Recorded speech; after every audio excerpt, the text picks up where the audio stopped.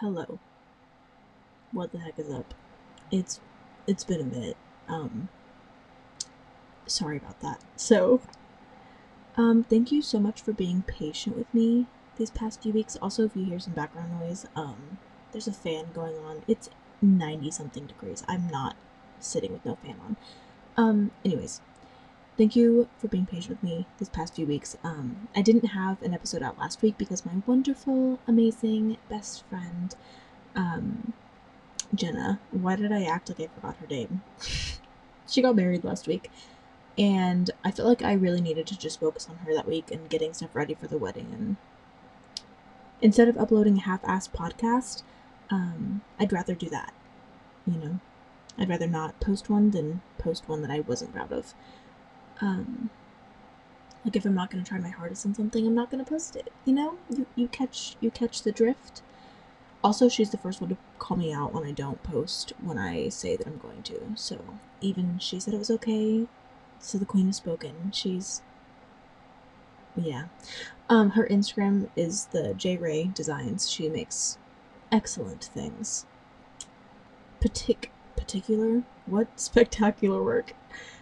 Secondly, if you haven't seen on my Instagram, I am now moving my uploading days to Sunday at 8 a.m. instead of Friday because I've picked up quite a few hours this summer and I'm working 7:30 to 5:30 most days. It leaves me absolutely zero time to be a human after work until I have to get ready for bed to get back up at 5 a.m. and do it all over again. So if I try to squeeze that podcast work time things into those 5-ish hours after work, I know that it'll become something I dread doing, which is exactly what I want to avoid at all costs.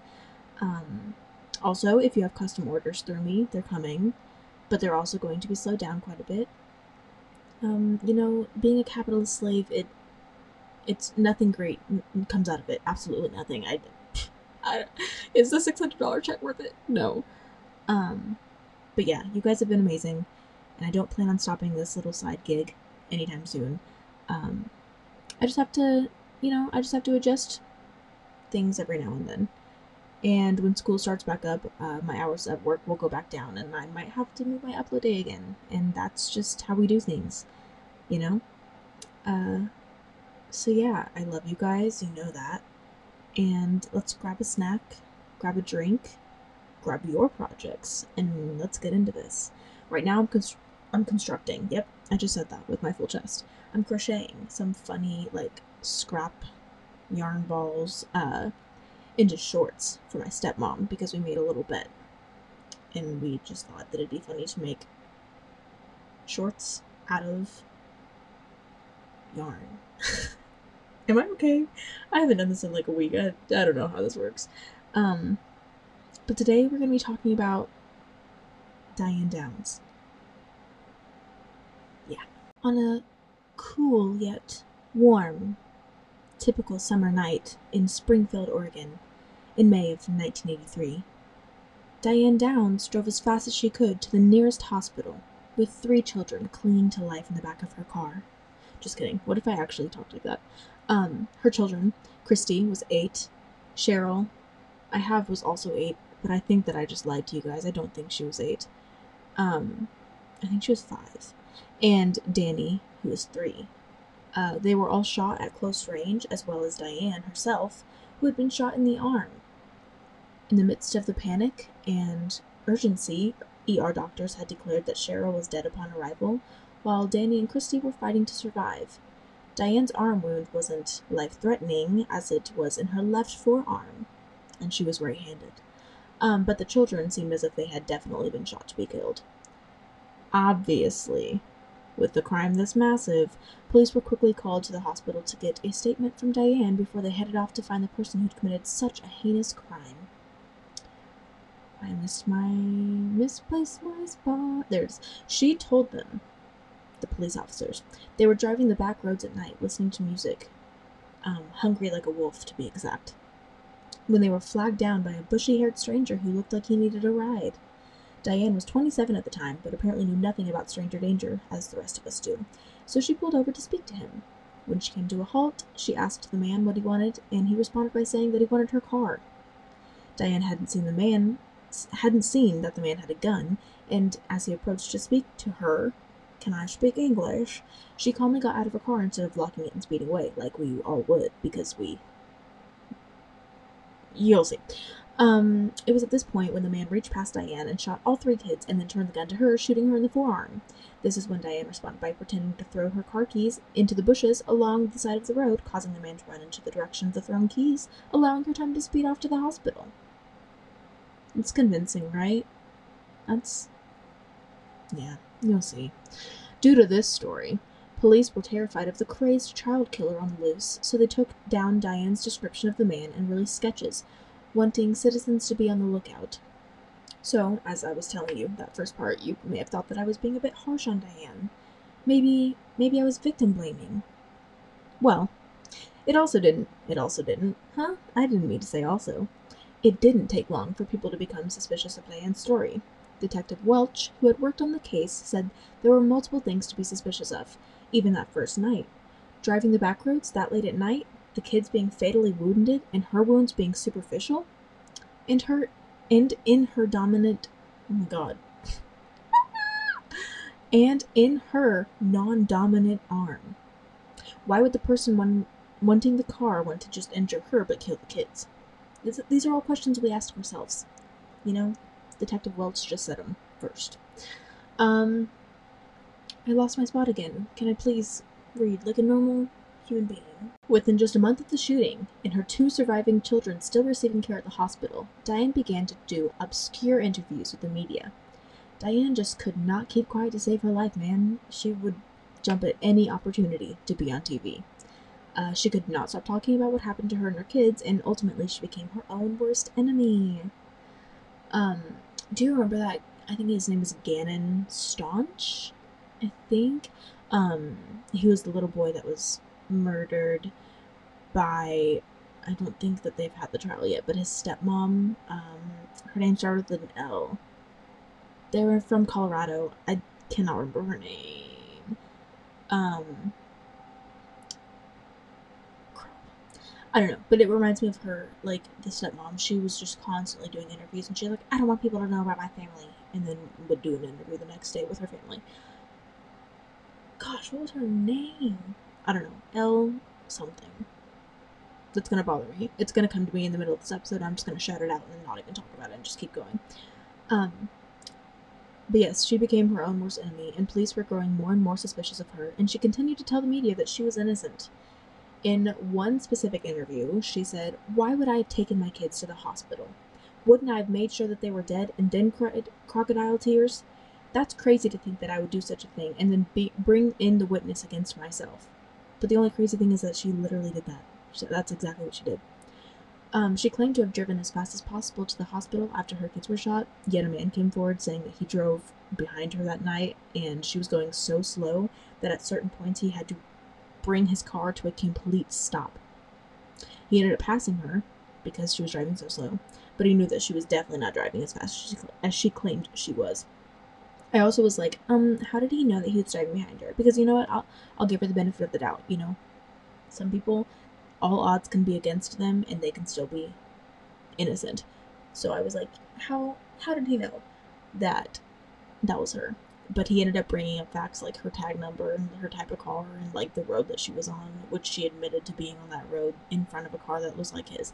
So yeah, but she's innocent and she was driving fast. That man was lying apparently. Thankfully, a break in the case surfaced when Diane's personal diary was discovered. In her diary entries, she had written about her obsession with a married man who did not want kids. That man obviously does not wish to be named, so we will respect that and not name him, even though you can probably find it. Don't look it up, that's rude. But Diane had a relationship with this man previously, and when he found out that she had kids, he wanted to separate because she had kept from him that she had kids, because she knew that he did not like kids. Yeah. This just showed a huge motive as to why Diane would want to get rid of her children, and investigators ran with it, as they should. On top of finding the diary entries, they also found .22 caliber bullet casings at the crime scene, but no murder weapon ever turned up. Why did I say that with southern twang? Investigators could have asked... What? Can I read? Investigators could have asked Christy Downs, since she was the only witness old enough to remember what had happened in that car that day, but she had suffered a stroke that made it difficult for her to speak at the time. She was one of the children that was shot. At this point, she was in speech therapy and was getting stronger by the day, but they just, they couldn't wait much longer, so they kept going.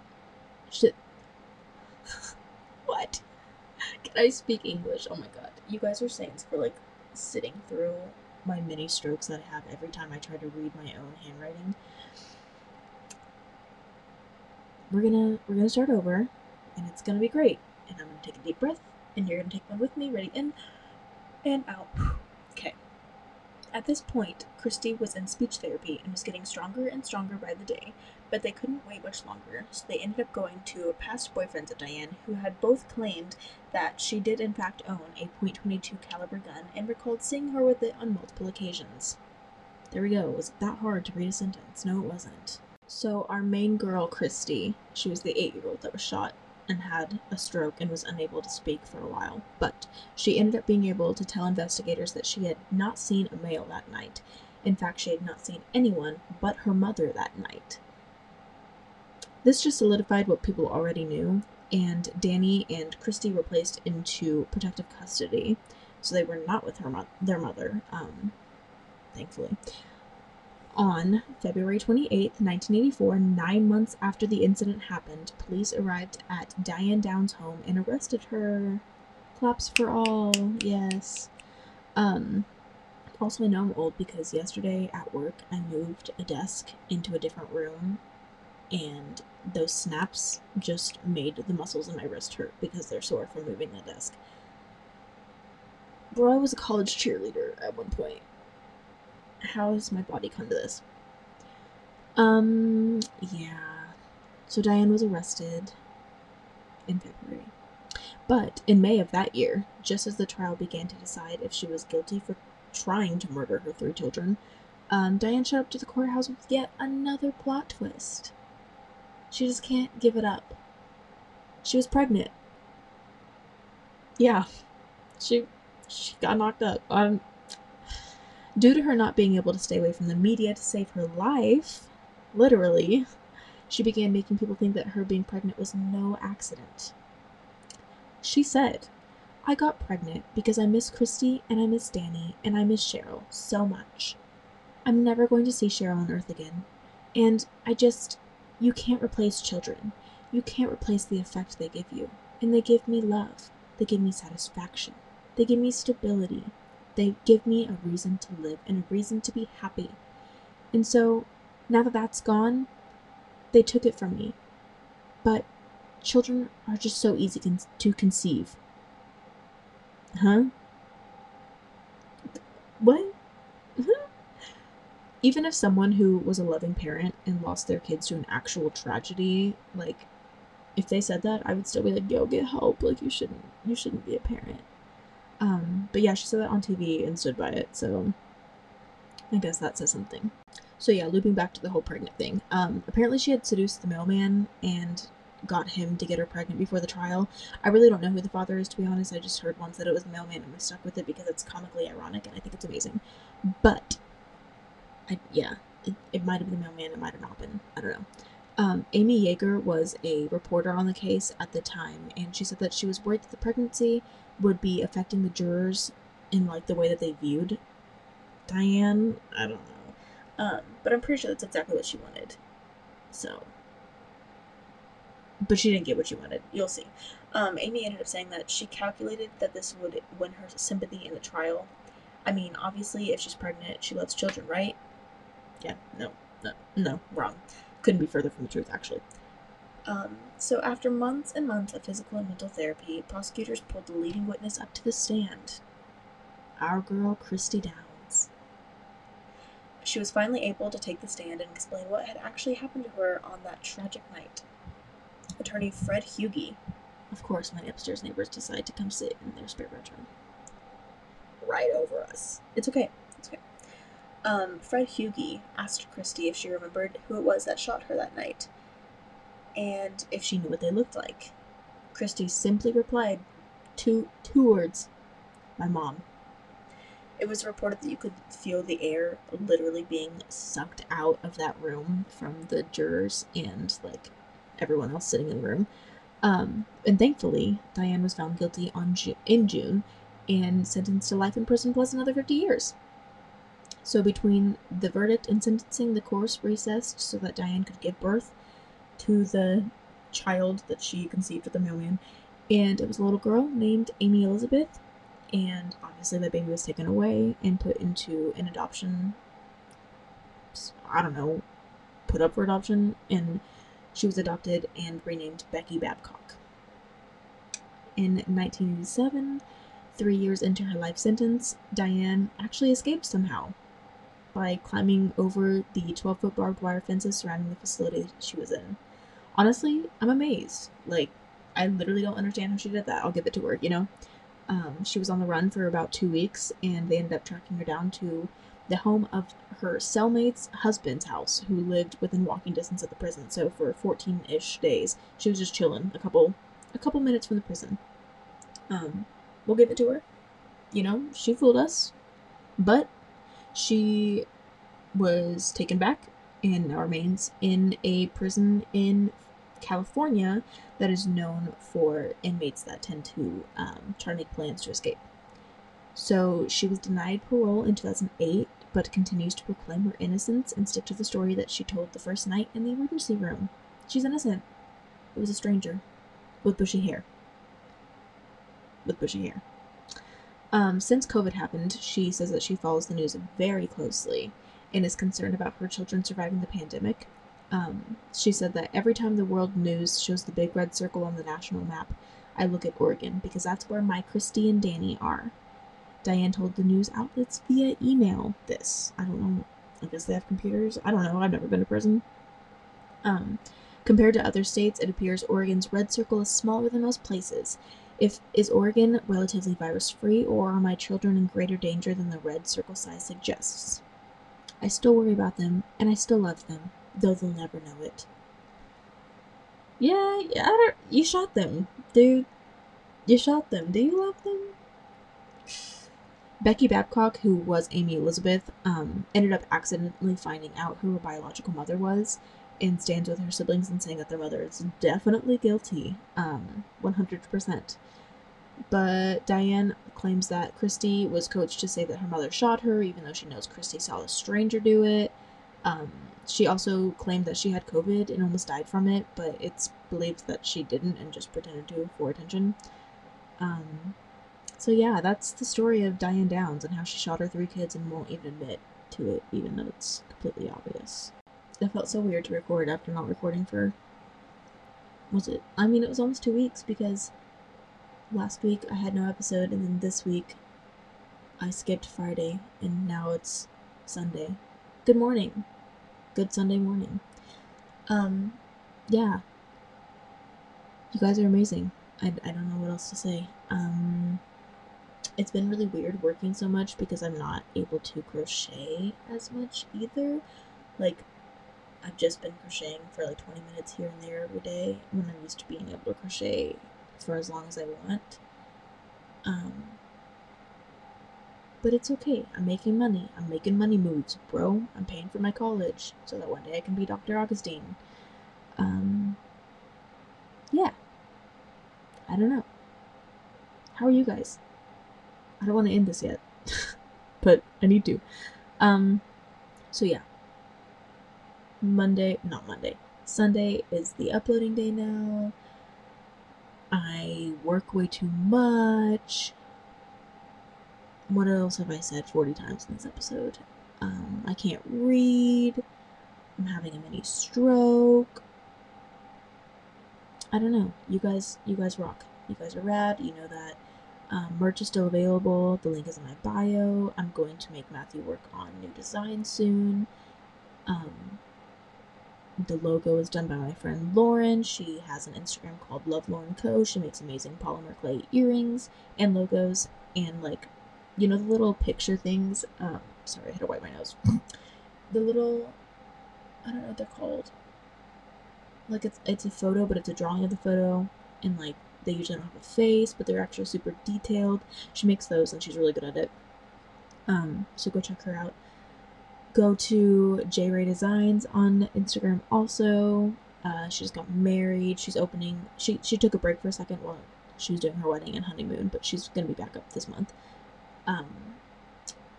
She does like those tumblers with the words on them. My friend also does Cherry Creek Boutique on Instagram. Her name's Bailey. She's amazing. She has clothes and handmade jewelry. Who else? I'm gonna miss someone and I'm gonna feel really bad about it. Oh god. I don't know. Just go to my Instagram page at Crochet and Crying Podcast and look through my followers and you'll see some really cool small businesses.